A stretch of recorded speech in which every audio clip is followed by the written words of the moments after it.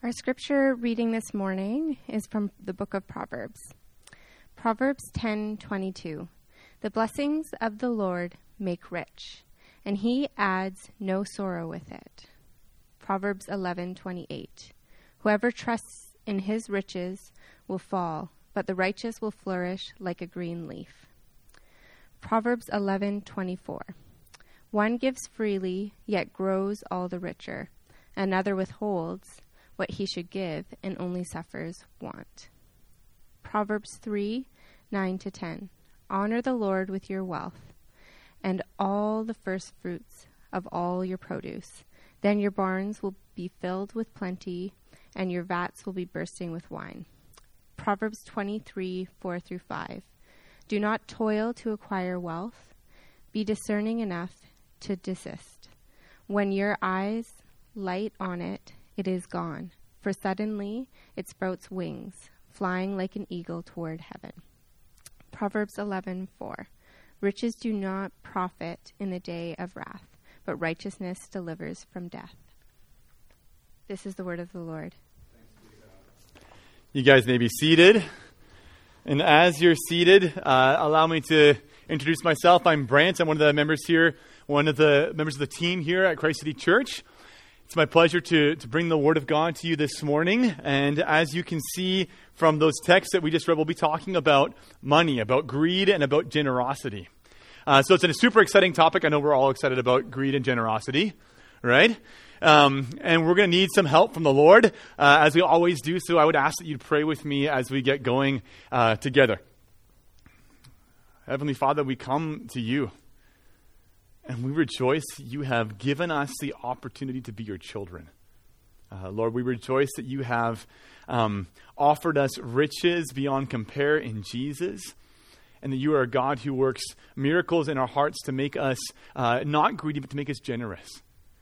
And Lord, we just ask that you would help us now by your Holy Spirit to through my weak efforts, Lord, to make your word shine brightly and to convict our hearts and to make us become more like Jesus.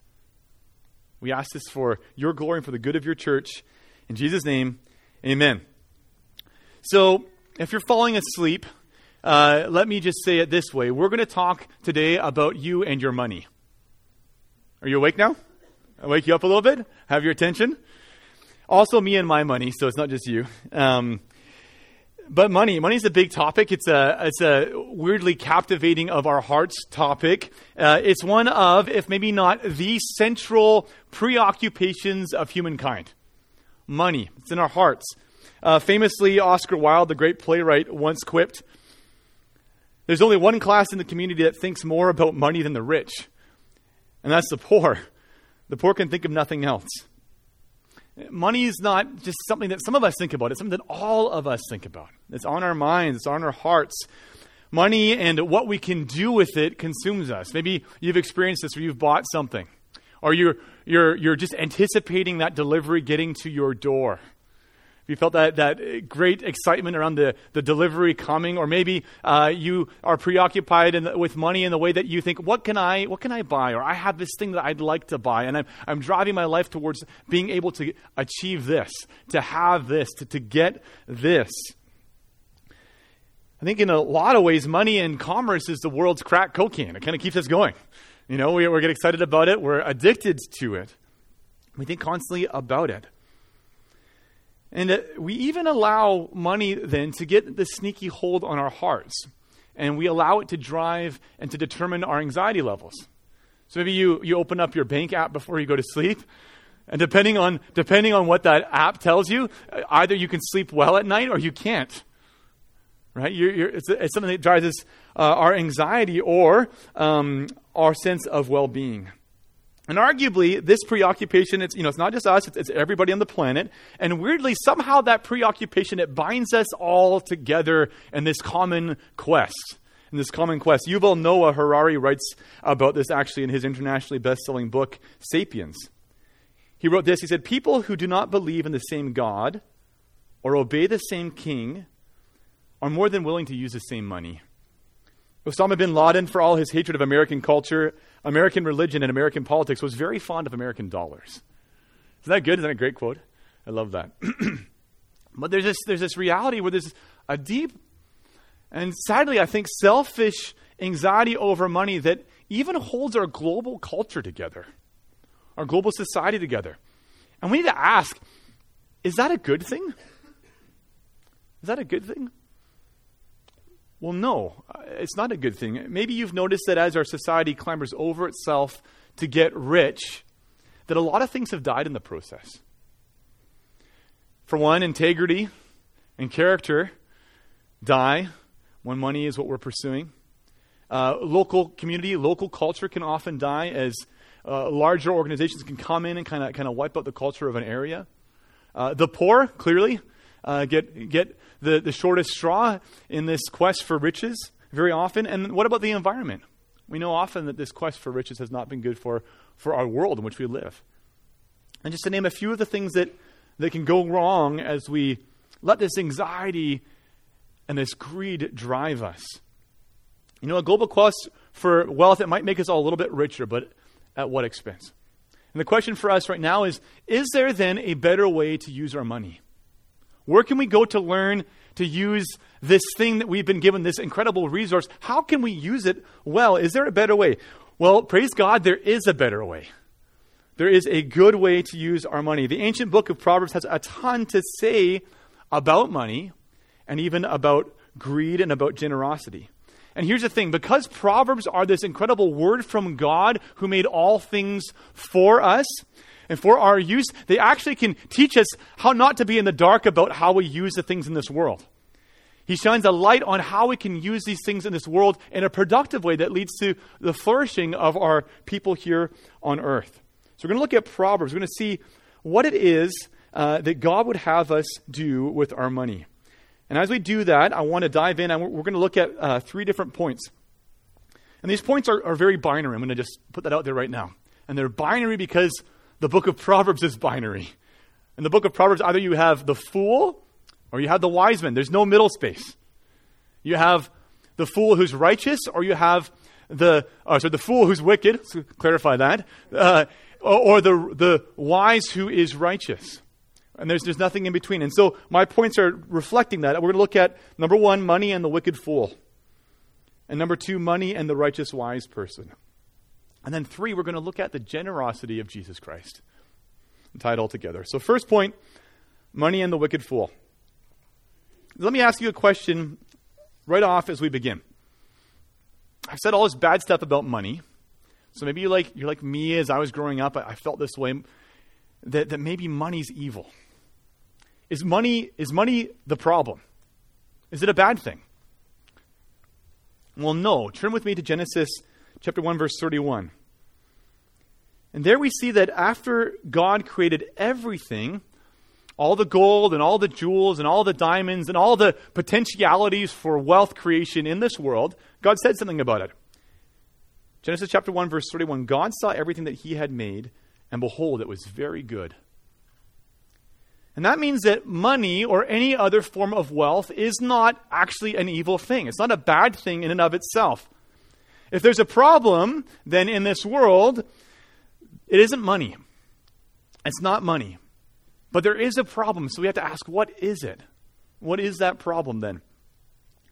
Well, you maybe have heard at some point in your life this saying, that money is the root of all evil. Have you heard that before? I mean, whether you are a Christian or you're not, it's so popular that you might have heard of it far outside of the church. Well, the thing is, that's actually a misquote of a biblical verse. It's wrong. The Bible says it this way in 1 Timothy chapter 6, verse 10. It says, "For the love of money is a root of all kinds of evil." Do you see the difference? Not money is the root of all evil, but the love of money is a root of all kinds of evil. And that's got some really important implications for us. That means that the size of your bank account isn't actually an indicator of whether you are righteous or unrighteous. The size of your bank account is not an indicator of whether you are righteous or unrighteous. In the Bible, you can be poor and you can be wicked. According to the Bible, you can be rich and you can be righteous. And use your riches as God uses his. So money's not the problem. The problem that Whether you're rich or you're poor, the problem that we all struggle with is loving money more than God and more than people. The problem is loving money more than God and more than people. And when that happens, we aren't wise and righteous. We become the wicked fools that the Proverbs talk about. And the thing is, there are symptoms that go along with being a wicked fool who uses money poorly in the Bible.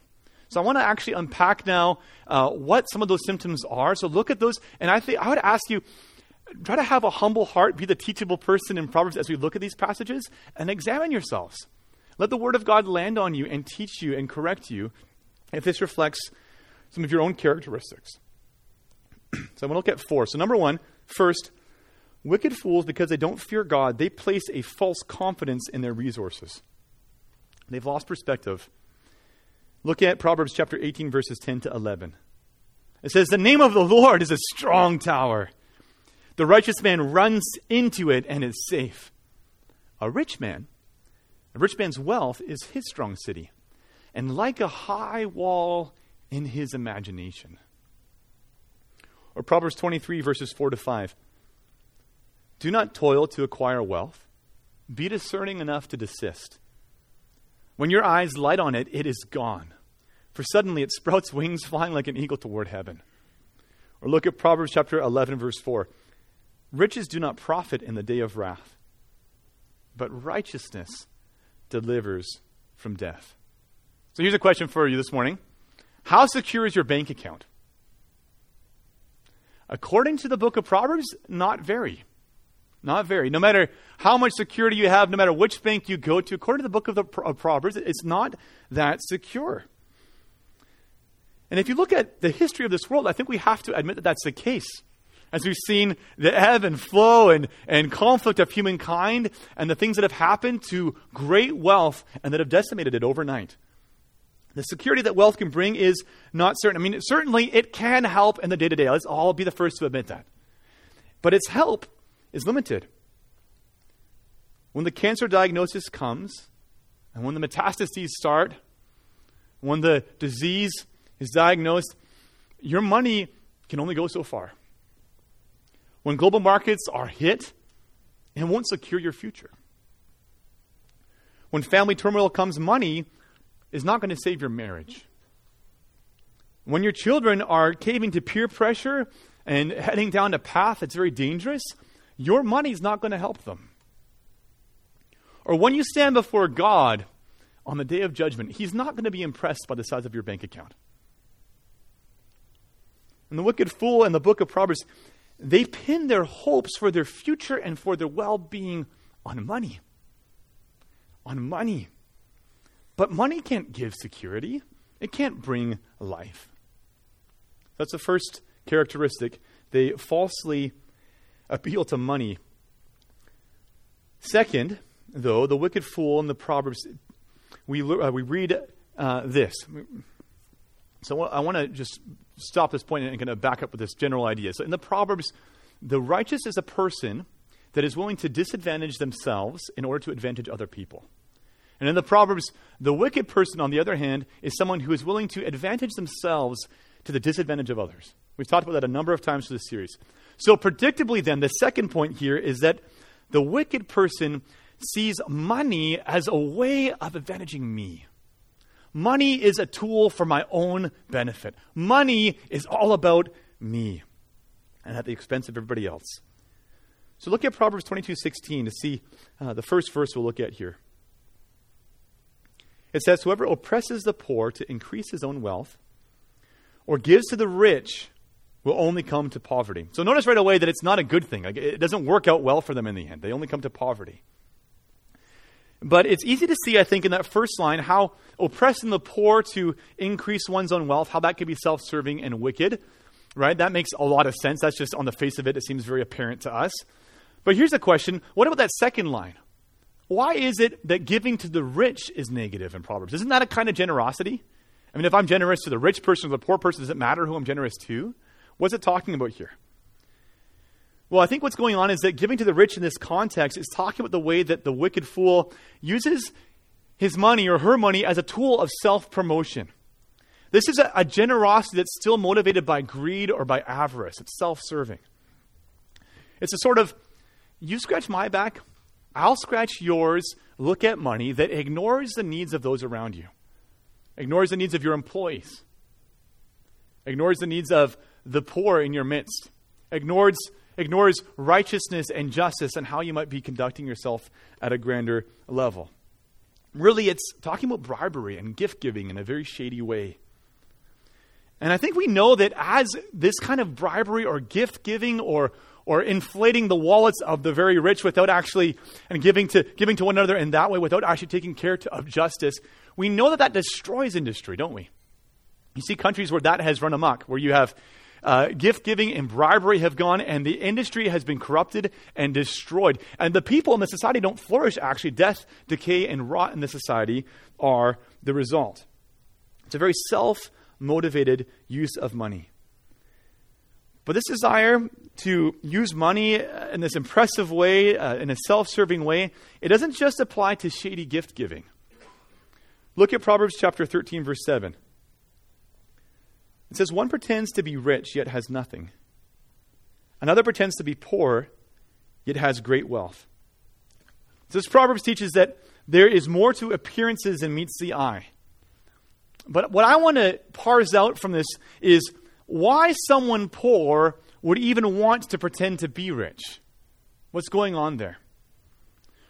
Well, it's because of vanity. It's speaking to the way that I think our society has gone headlong in this desire to use money to show off.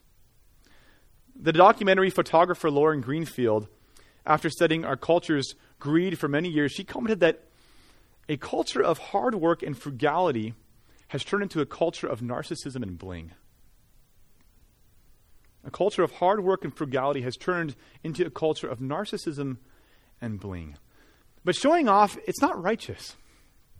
And using money to be seen by others, flexing or swaggering or flaunting your wealth, it's not the territory of the righteous wise person according to the book of Proverbs. It's the territory of the wicked fool. Why is that? We need to ask that question. How come? Because isn't it true that when your eyes are on you in this way, when your desire is to impress others, to use your money in a selfish way, that you don't even see the needs of those around you? And your heart hasn't been formed to have a disposition to care for the needs of those around you that are suffering around you. You're just interested in you. It's just another symptom of loving money more than people. And I think that this can even get uglier. Loving money can get really, really ugly. Look at Proverbs 11:26. The people curse him who holds back grain, but a blessing is on the head of him who sells it. Self-focused greed, a love of money, cares about stockholders and profit. It doesn't care about people. And then when you have opportunity, if you're this kind of person, and you have an opportunity to reduce the flow of some kind of commodity to somebody that needs it in order to advantage yourself, you have no problem doing it. And this has happened historically. Actually, even in recent history, there's been a number of court cases about this where a pharmaceutical company in the United States cornered the market on a specific drug that people needed, and then jack the price up like crazy. This is the kind of thing we're talking about. An immoral pursuit of money, love of money that doesn't care about people, cares only about profit and leads to oppression. Third, the wicked fool can also, not always, have a tendency to be lazy in their quest for riches. Look at these two verses. Proverbs 28 verse 22 says, a stingy man hastens after wealth and does not know that poverty will come upon him. Or Proverbs 21 verse 5 says, the plans of the diligent lead surely to abundance, but everyone who is hasty comes only to poverty. The wicked fool is allergic to hard work. It's allergic to hard work. And because they're allergic to hard work, they want to make a quick buck. They're after what's the fastest way to make profit possible. I want to do that. And it leads them all kinds of terrible places. But let's be honest, I think we've all felt this temptation. I've felt this temptation in my own life. I once ran a construction company. I was in my early 20s. I had a small company. And as I could see what kind of money I could make in different kind of transactions, in different kind of services. It was tempting for me to cut corners, not just with my miter saw, but to cut corners with my business, right? To cut corners with my business and to start to look for ways to pursue the bottom line versus pursuing quality and integrity in my practice. But I was so short-sighted because the quick buck approach to wealth creation, it's foolish. And cutting corners and aiming for big payouts, it doesn't actually build the sort of character that you and I need. It doesn't build the character that we need, and it doesn't lead to the flourishing that we need. I make some money in the interim for sure, no questions there. But wouldn't it be better to be diligent, to be slow, to be faithful, to build over time a company or a product that your children would be proud of, that would earn you a reputation, that would see you as a good in the community? People would respect you. After all, Proverbs 22 verse 1 says, a good name is to be chosen rather than great riches, and favor is better than silver or gold. It's true. And the reward for that is better than a quick buck. Finally, we should ask, why does the wicked fool overvalue their wealth and undervalue others and prefer a life of quick gain over diligence? For this reason, ultimately because they do not fear God. They reject his counsel. And because they reject God's counsel, they'll never attain to what the Bible calls true wealth. No matter how big their bank accounts grow, the wealth of living the right way in God's world is not going to come to them, and it won't bless them. They see only money. They live only for money, and they're blinded by it. Look, if you're not sure about what the Bible teaches this morning, and if you're not sure that there is a greater good out there than money, and you're chasing after it, I'd encourage you, open your eyes and look around you. Look at the ways that riches have disappointed time and time and time again. How many of the most wealthy and prosperous would give anything that they owned to repair their marriage? How much would they give to get a good night's sleep at night, to have peace? Or how much would they give to have that gnawing in their gut for something more quenched by something sufficiently good to fill it? Wisdom is much better than riches. Look at Proverbs chapter 3, verses 15 to 18, which says, wisdom is more precious than jewels, and nothing you desire can compare with her. Long life is in her right hand. In her left hand are riches and honor. Her ways are ways of pleasantness, and all her paths are peace. She is a tree of life to those who lay hold of her. Those who hold her fast are called blessed. What's better than wealth this morning? Fearing God. Fearing God, being trained by him, learning how to live in this world according to his purposes for this world, and being blessed in relationship with him. But if you love money more than the instruction of God, you will never become wise, and you will never become truly rich. All right, so we've looked at money and the wicked fool, but we should also ask, what happens then when our hearts are actually turned towards God positively in love? What happens when we submit to him in fear of him and learn from him and we love others? What does that look like? Well, turn with me now. Let's look at the characteristics of money and the righteous, wise person. Well, first, the wise, righteous person, they don't overvalue money. They put money and wealth in its proper place. They believe the following Proverbs. Proverbs 15, verse 16, which says, better is a little with the fear of the Lord than great treasure and trouble with it.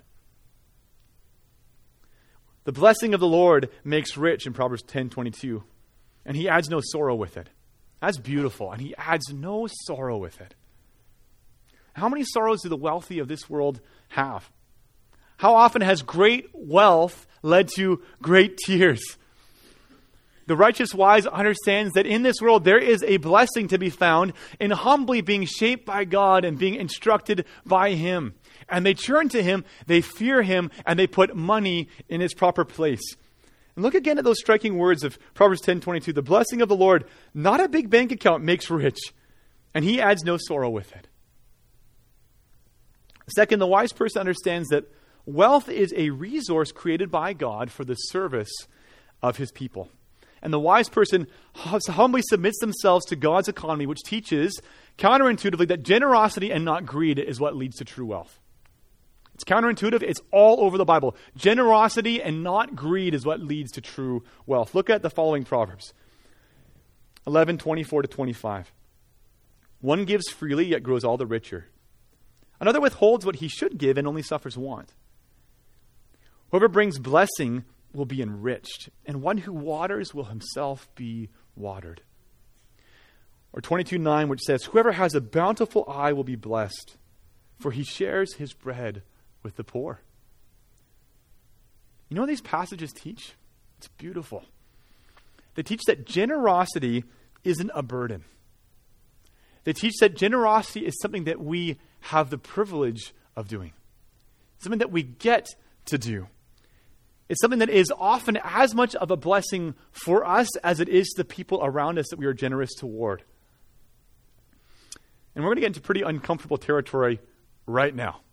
Talking about generosity, we're talking about giving. We're talking about our giving. But we need to see something here. We need to see that the righteous, wise person, they delight in being generous to others. But let's acknowledge for a second, giving in this way, it's not easy, is it? Does anyone else struggle with this? Is it just me? To be richly generous? Okay, that's good. I was worried that it was just me for a moment. I'm glad it's not just me. Being generous is hard because it confronts something that's so selfish in us. I think this is why the great English preacher Charles Spurgeon wrote this. He said, with some Christians, he's talking about, with some Christians, the last part of their nature that ever gets sanctified is their pockets. So true. But the wise person is generous. So here's a diagnostic question for you. Do you think you're wise? Check your bank account to see if you're wise. Look at your bank statement and see if your claim to being wise lines up with what the Bible says the wise person does. We're called to generous giving. But we should ask, what is generous giving and how is that distinguished from selfish giving, right? You know, what's not generous giving? Because I could walk around Vancouver and endlessly give out $2 here and, a toonie here and a toonie there. Is that generous? Is that what we're talking about? And we're talking about something else. And there's a principle from the Proverbs that actually helps us understand what generosity really looks like. Look at Proverbs chapter 3, verses 9-10. This proverb reads, honor the Lord with your wealth and with the first fruits of all your produce. Then your barns will be filled with plenty and your vats will be bursting with wine. The principle is that the best of what you have should be given first to the Lord. The principle is that God comes first and you come second. And the implication of that is that actually generosity should hurt. Because there's no way for me to say first if God's first. If I put God first, then I have to make an intentional decision to live not first, but to live second. That means that if my income bracket and my quality of life look exactly like the income bracket of someone next to me who makes the same money that I do, and I claim to be generous, that something's wrong. There's a way of giving that chooses willingly to live at a lower means than I could in order to give to God, to give generously. But generosity to others, it demonstrates a faithfulness to God above all else, and that sort of generosity will always be blessed by Him. All over Scripture, it's a promise. I can think of no better summary for this point than Jesus' words in Luke chapter 16, verses 10-13. Look at this with me. Jesus says, one who is faithful in a very little is also faithful in much. And one who is dishonest in a very little is also dishonest in much. If then you have not been faithful in the unrighteous wealth, who will entrust to you true riches? And if you have not been faithful in that which is another's, who will give you that which is your own? No servant can serve two masters.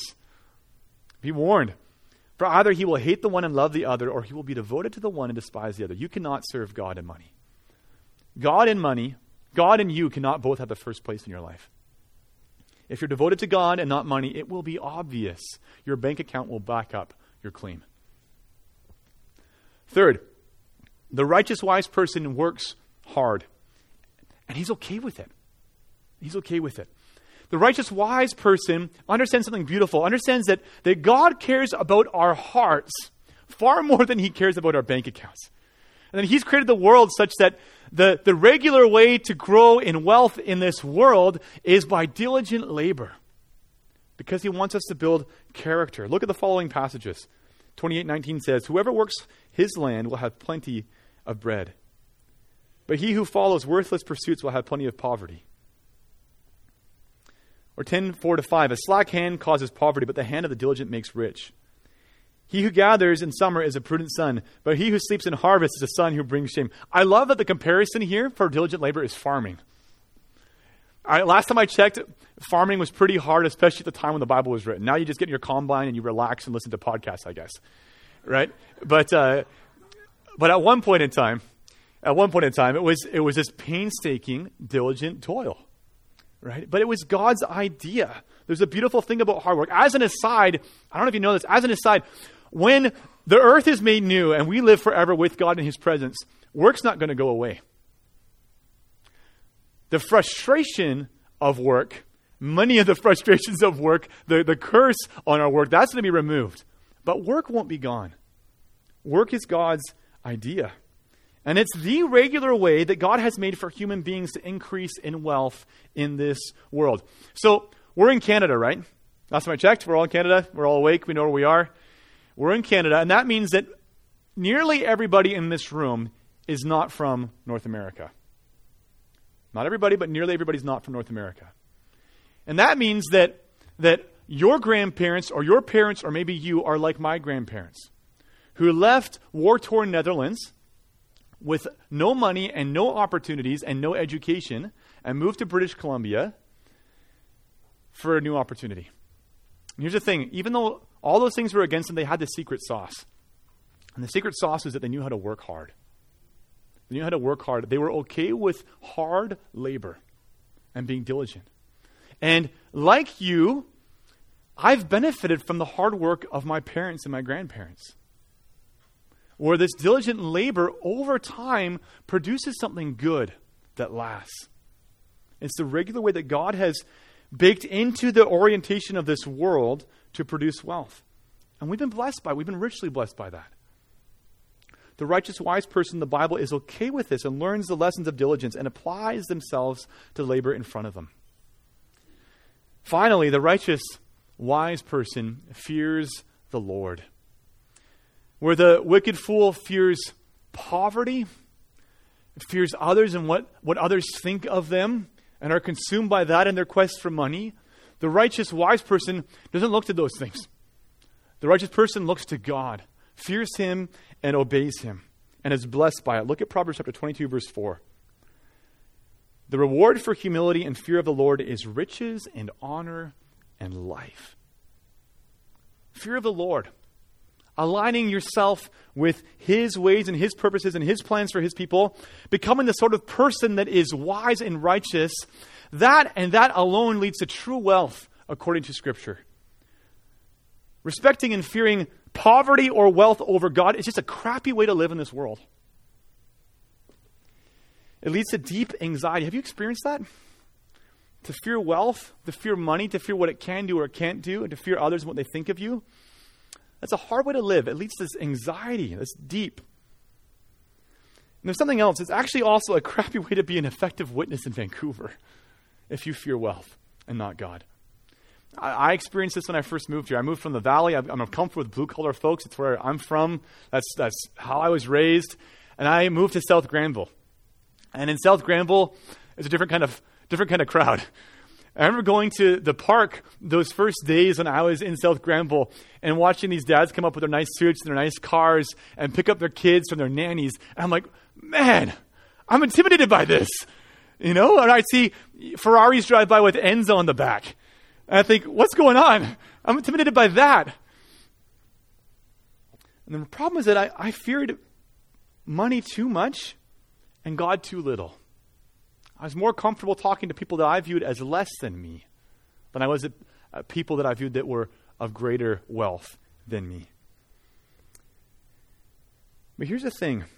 If you respect and fear money more than you should, you won't be a good witness for God in Vancouver, especially amongst some of our wealthier folks. But they need Jesus as much as you do.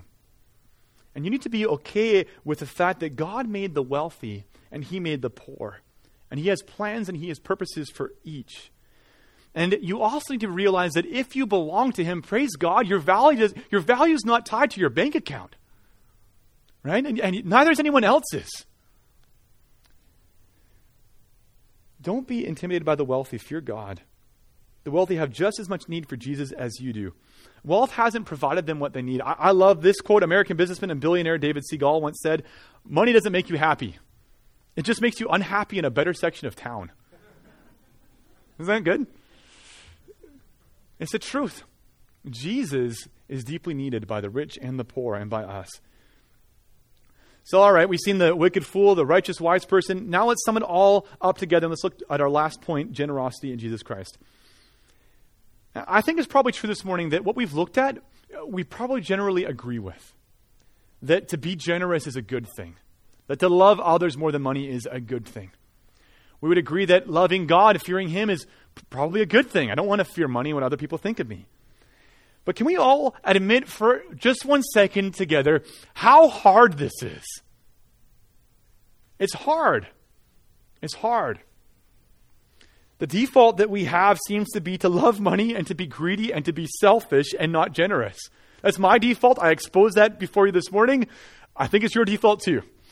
So, sorry if you think more of yourself than that. I apologize. But we should ask, why is that the case? Why is our heart oriented that direction? Well, because the ugly truth is we love money more than we love people. And we're afraid that giving to somebody else will mean that I won't have enough. We love money more than people, and we think that giving to somebody else will mean that I won't have enough. So how do we get out of that death spiral of self? How do we become the wise and righteous person who is genuinely generous? Brothers and sisters, friends, it's only through the gospel. It is only through the gospel of Jesus Christ. Only that can take care of the love problem that we have. Only the gospel can take care of the fear problem that we have. Look at how the gospel takes care of our love problem. In the gospel, we're freed from our love of money because we've received something so much better. We've received the generosity of the love of Jesus Christ. Look at 2 Corinthians chapter 8, verse 9. For you know the grace of our Lord Jesus Christ, that though he was rich, yet for your sake he became poor, so that you by his poverty might become rich. In the gospel, we see Jesus, the King of Kings, the God of God, the controller of all wealth and all joy that exists.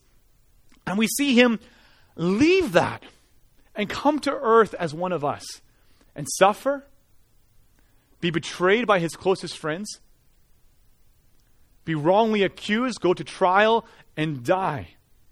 Why? So that through Jesus' death, you and I could be forgiven. So that through Jesus' death, you and I would become sharers with Jesus of his great wealth. He did it to bring us into his wealth. Guys, if Jeff Bezos moved into, neighborhood in East Hastings, right downtown, and if he went there and adopted the lowest of the low, the people who were in the worst straits, the prostitutes and the drug addicts, and adopt them into his family to become sharers with him and his children of their inheritance, that generosity would pale in significance to what we have in Jesus.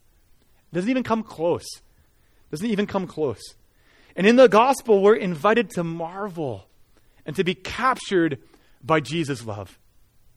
Oh, what love the Father has shown to us that through Jesus, we've become God's children, heirs with Jesus of all things. That's what we have in him. That's God's generosity. And you know what happens? When we receive that love, when it touches our hearts, when we receive that generosity, it frees us from our love of money. Because we've experienced something so much better.